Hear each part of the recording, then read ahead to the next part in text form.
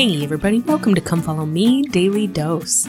I'm Lindsay Hansen and today is March 15th. Today we begin the book of Deuteronomy. This week's Come Follow Me block is Deuteronomy 6 through 8, 15, 18, 29 and 30, and then chapter 34. So we're going to see a lot in Deuteronomy this week and study Deuteronomy a lot this week. So before we jump into any specific chapter, let's talk a little bit about the book of Deuteronomy and what it is. First of all, the book of Deuteronomy is the fifth and final book of Moses.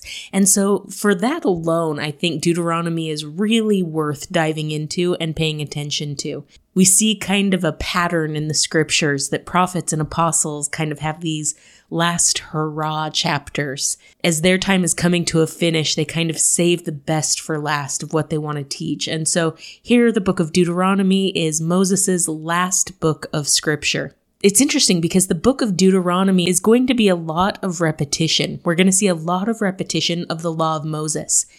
In the book of Exodus, Moses gives the people the law and kind of the ins and outs and the little things that have to be done within that law. We didn't study that much when we were in the book of Exodus, but we'll see that a little bit more here in the book of Deuteronomy. And it's interesting that the law is repeated in Deuteronomy because the word Deuteronomy also means second law. So here we have Moses giving the law again to the people. On top of the law, we're also going to see a repetition of the covenants. We're also going to see Moses kind of exhorting the Israelites to keep those covenants and to do what's right. He teaches them about the consequences of disobeying and the blessings of obedience.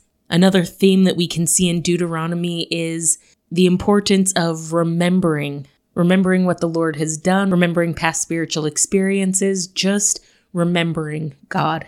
The book of Deuteronomy is going to teach us about and recount the death of Moses. However, future scriptures are going to clarify that Moses didn't die but was translated. We see that in Matthew chapter 17, in Mark chapter 9, in Luke chapter 9. It's taught to us again in the Doctrine and Covenants, section 63. Now, one of the most interesting things about the book of Deuteronomy, and something that should teach us about its importance, is that Deuteronomy is the most quoted book of scripture in all the rest of the scriptures. It's quoted often by Old Testament prophets. It's quoted or paraphrased almost 100 times in the New Testament. Jesus used verses from Deuteronomy to dismiss the temptations of Satan and to explain what commandment was the greatest of the law. So the book of Deuteronomy obviously is really important and has some really great things. So let's jump into the book of Deuteronomy. We're going to start at the beginning of the Come Follow Me block, which is in Deuteronomy chapter 6. And let's start in verse 3. Remember, Moses is trying to reiterate the law. In chapter 5, he's going to give them the 10 Commandments all over again.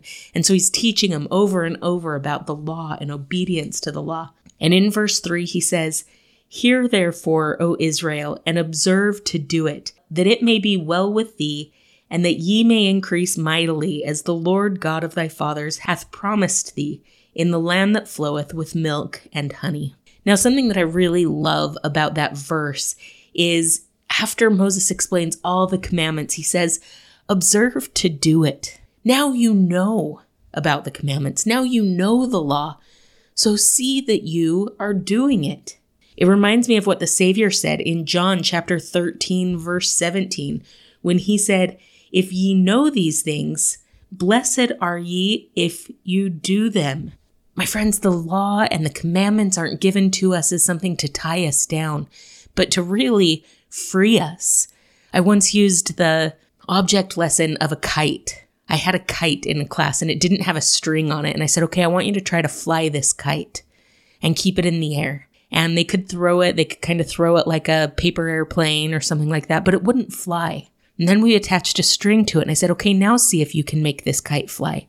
See if you can get it in the air. And with the string to attach the kite to the ground, all of a sudden the kite can soar.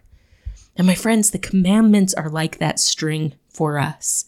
Our Father in heaven doesn't give us commandments to bind us with a string. However, the commandments act as a link between him and us.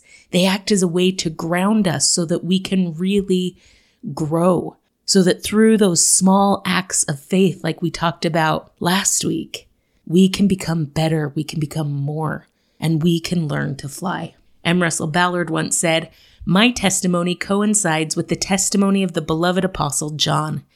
If ye know these things, happy are ye if ye do them." May we search for the doctrines and the commandments of the great plan of happiness, and when we learn them, may we embrace them willingly. By doing so, we will find lasting joy, happiness, and peace. And that is what Moses is trying to help the people find and understand.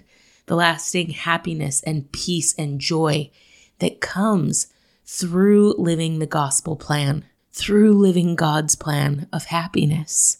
But part of that plan is commandments. And part of that plan is obedience. Again, not to tie us down, but to change us and to make us more. I talked also last week about my mission a little bit and how it changed me and changed my life. And it reminded me of my exit interview with my mission president. He said something to me that will forever change the way I view obedience. I sat down in that exit interview and he asked me how I was feeling and how I was doing. And I was honest. I said, "Honestly, President, I'm really nervous to go home. I'm excited to see my family, but I am nervous to go home because I have changed so much in the last 18 months. I'm a totally different person and I don't want to go back to who I was before. I don't want to lose what I have and who I am now." And he looked at me and he said, "Hermana Hale, your mission did not change you." And at first I was a little offended, right? I was like, of course it did. I'm totally different. And then I caught myself. And he said, "Hermana, your mission didn't change you. Your obedience to the commandments of God has changed you. And if that obedience doesn't change, then you won't either." And my friends, I have found that to be a true principle in my life. When I start to feel myself drifting or changing or regressing, I can think, what commandment am I not keeping the way I used to? What commandment am I letting slide a little bit in my life? And when I identify it and I change it, I grow and I become stronger and I become more the person that I want to be. Our obedience is one of God's tools to change us, to grow us, to make us stronger. Not because we are rats in a maze running around exactly the way He wants us to, but because we are exercising faith to obey. And when we do that, it sparks power in our lives to change and to grow and to do differently. And so, my friends, the book of Deuteronomy is beautiful because it teaches us about the law. It teaches us about God's commandments.